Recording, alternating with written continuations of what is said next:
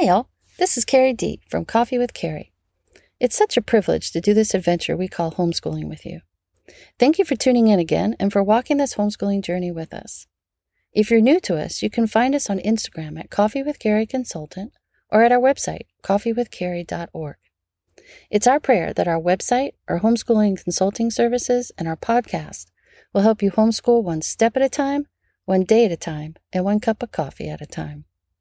Pour yourself a cup of coffee, put your feet up, and take a little coffee break with me. Today, we're dipping our feet into the relaxing waters of nature studies. There's no better way to explore and appreciate God's handiwork than by doing nature studies. And there's no better time to try out nature studies than during the summer. The summertime sun and lazy days at the beach. This is one of my favorite times during the year. Besides relaxing at the beach and sleeping in, it's one of my favorite times to experiment with new things I think I might want to try next school year. Since we don't do year-round schooling, we take a huge break from my usual academic studies and school schedule during the summer. However, I do try to sneak in during those lazy days of summer some school stuff disguised as new routines or a bucket list of activities I want to do. When the kids were little, I snuck in a little school time while playing games or doing nature studies. I like to use the summertime to test drive a few new things that I might want to do with the kids in the next school year. Since I'm not making a huge commitment during the summer, I don't feel so bad if the idea or the activities or the games don't work out. I just don't use them or buy them when the school year rolls around. This little tradition of getting our feet wet started the very first year we began homeschooling, or should I say unofficially started homeschooling. Actually, the idea of homeschooling was what we were test driving that summer. According to our school district, my daughter was too young for kindergarten, but she was begging to start. The Lord had been putting homeschooling on my heart for about a year at that time. I had finally realized homeschooling was what God was calling our family to do, but my husband wasn't quite on board yet. After a very lengthy conversation with my 4-year-old daughter about how much she wanted to start school, I approached my hubby with an idea. I asked him if we could test out homeschooling that summer and begin homeschooling at home. If it didn't work out, we didn't lose anything. We would just officially enroll her in kindergarten the following year when she was 5. Much to my surprise, he agreed with one stipulation. He said if it goes well and everyone enjoys homeschooling, then we could continue kindergarten during the school year. But it wasn't a given we would homeschool every year. We would take homeschooling 1 year at a time. Well, I ran with it, and my daughter was super excited. Needless to say, we had a great year, and my husband loved it too. Even though he still says we take homeschooling 1 year at a time, we've been homeschooling each and every year since. So I've been using this idea of trying something new with a let's just test it out and see how it goes attitude every summer since. This is actually how we started doing nature studies too. While God was whispering in my ear, and then he began to loudly proclaim that he wanted us to homeschool, I was trying to get my hands on every homeschooling book I could find. And in all of my research, Charlotte Mason and her gentle approach to learning really resonated with me. I also saw how many of the methods and activities were right up my daughter's alley. One thing that really intrigued me was the idea of doing nature studies. Now, I've told you this before, while I love being out in nature, I am not a camper and I'm not a hiker. So the idea of exploring nature fascinated me, but the pesky bugs and the baby rattlesnakes that came with hiking didn't. Now, what I do love is the beach. And one of the main reasons I moved to California was to be close to the beach. So one summer I thought, hey, let's get our feet wet with these nature studies while we're hanging out at the beach each week. Well, just like the idea of homeschooling, nature study was a hit, and we've been using them in one form or another every year since. So what exactly are nature studies? Well, in a nutshell, it's using God's creation as your inspiration for scientific exploration. No boring textbooks are needed. No expensive science curriculum is needed. No hectic outside science classes are needed. It's just you, your kids, a backpack, a few journals, some colored pencils, and the great outdoors. Basically, you're just doing 4 things. 1, you're exploring nature. That could be in your backyard, neighborhood walks, parks down the street, gardens, arboretums, zoos, going on hikes, the beach, anything really. 2nd, when something piques your interest, you stop, you sit, and you draw what you see. There have been numerous times my daughter pulled up a rock and started to draw. 3rd, when you get home, you learn about the plant or the animals that you saw. And then 4, you then add info to your drawings. And that could be as simple as the name of it. You can label it. You can put some facts there. You can put some quotes, some Bible verses, your thoughts, the date. Doesn't really matter. Yep, it's really that simple. That's it. Here's how we got our feet wet and tried out nature studies one summer before I fully committed to making them an integral part of our homeschooling. We started out with beach days. But if you don't live by an ocean, then a stream, a pond, a lake, or actually any outdoor summer habitat will do. But for this example, I will be using the sandy, sunny beaches of California. First, just plan a day at the beach, and any beach will do. If you can, plan to spend the day at a local beach once a week for the rest of the summer, or at least as often as you can. Even though that sounds like a lot of time at the beach, trust me, it's well worth the packing, the sand in your car, and the extra meal planning. And your kids will love it, and you'll thank me later for it. Next, you just explore. Don't bring your nature study backpack with you. And it's okay. If you're new to this, you probably don't have one yet anyway. Just leave that at home as you start learning how to do nature studies.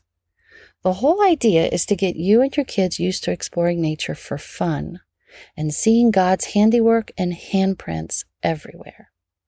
Besides, you're still in summertime non-school mode. No need to turn beach day into a school day. So when you arrive at the beach, pull up a blanket, slap on the sunscreen, and start splashing in the waves. Build some sand castles and watch your kiddos find some very interesting little critters in the sand. Collect some seashells and maybe bring a few home, but don't tell anybody. Pick up the washed up kelp on the beach and let them pop the little blooms. Search through the mounds of kelp. You'll be amazed at how many little creatures live in it. And yes, some of the washed up kelp can be a little stinky, but the treasures you will find is well worth the smell. Notice the seabirds flying overhead and trying to eat your picnic lunch. And with your iPhone, take pictures of the different birds you see and all the little critters and seashells and kelp you found in the sand and along the beach. Next step is to draw. Once you get home, or the next day if everyone is sun-whipped, pull out your child's nature journal. Now, nature journal is just a fancy term for notebook or an art sketchbook. And there's no need to get something fancy or expensive right now since you're just trying it out. You can just get an inexpensive notebook or sketchbook and name it My Summer at the Beach Journal. All you really need is a notebook, a journal, or a sketchbook for each child and yourself. You want to make sure you do this too. Not only is it fun for your kids to see you drawing, but it's very relaxing too. The dollar store has old-fashioned line composition notebooks. Michaels sells sturdy spiral art sketchbooks, which you can usually find on sale. And bookstores like Barnes & Noble sell beautifully lined and unlined journals. However, if you do decide you want to include nature studies in your school time next year, I highly recommend you let the kids pick out their own nature journals. We would go to the bookstore like Barnes & Noble's and go to the journal section, and I would let them pick out a journal they liked. This became their nature journal for the year, and they would use it each year after that until it filled up. It was also a great way to keep track of all of their explorations from year to year, and for me, it's now one of my favorite mementos. Well, now that you're home and you have a journal or a notebook to draw in, ask your child what was her favorite thing she saw while at the beach. Whatever it was, have her draw it in her journal with colored pencils. If she liked the shells the best, she can simply put some of her favorite shells in front of her and draw them. If it was the squishy kelp, you can pull up a picture of kelp on the internet and let her draw it while she looks at it. If she liked one of the seabirds, let her look at the photos you took on your iPhone. And the drawing doesn't have to be perfect. Drawing in her journal should be just as much fun as playing on the beach and collecting seashells. If your child wants help or is older, we use the series Draw Right Now, as well as Drawing Now website for simple step-by-step drawing instructions and suggestions. Check out our website, coffeewithcarrie.org, for links for some of our favorite resources, as well as samples of nature journal pages. And FYI, we always used quality colored pencils. We didn't use markers or watercolor because they bled onto the other pages. Then after you draw, you investigate. One day during the week, investigate the item she drew in her journal. There are tons of online sources, field guides, and books you can use. Your library will have tons of Audubon, Smithsonian, and DK collector guides. Amazon has some great books too. There are laminated field guides specifically for California birds, seashells, and marine life at acornnaturalist.com. The internet has some great online classification guides as well to help you and your child identify the beach object she drew. There's even an app you can use on your phone called Shell Museum. It takes a picture of the shell, and the app gives you the name, the classification, and a description of the shell. One of my new favorite nature study books is the series by Julia Rothman. They're beautifully illustrated and full of ideas and information. If you're doing beach studies this summer, a great one to start with is called Ocean Anatomy, The Curious Parts and Pieces of the World Under the Sea. Again, check out our website, coffeewithcarrie.org, for all of these resources. I will post some of our favorites to help you get started. Remember, you're only getting your feet wet, and it's still officially summer, so you don't want to make this a mandatory thing. If your child really liked what she found and what she drew, then her natural curiosity will be piqued. She'll want to learn more about it. But if not, don't force it at this point. Then, add a little more to the journal page. Keep this simple and keep it age appropriate. If your child is younger, she can just write the name of the object next to it or under the drawing. If your child's a little older, then she can write a sentence or two about the object. It can be a description of it, or it can just be where she found it and why she likes it. Older students can label the drawing, include maybe its scientific name and its classification, or more details about it if you want. And for added fun, you could search for a Bible verse or a famous quote that relates to water or the beach to add to the page, or you can find a poem about the item and write that next to the drawing or below it. Then the last step is you spend the rest of the week reading aloud. Read, and read some more. Get your hands on as many picture books and information books about the beach, the ocean, and the animals and plants that live by and around the beach as you can, and then share them with your family. During the summer, libraries and bookstores have numerous beach and water-themed displays. Check out our website, coffeewithcarrie.org, for a list of some of our favorite beach-themed picture and chapter books. And Sarah Mackenzie at Read Aloud Revival, she also has a great summer reading recommended list. Then the next week, you start all over. Yep, that's it. Just start over. Spend the day at the beach, build some sandcastles, swim in the waves, collect seashells, interact with the birds, squish those sea kelp buds, dig deep for more little creatures in the sand, and have fun in the sun. Then when you get home, you pick something to draw, you learn about it, you write a few things about it, and read a few more books about the beach.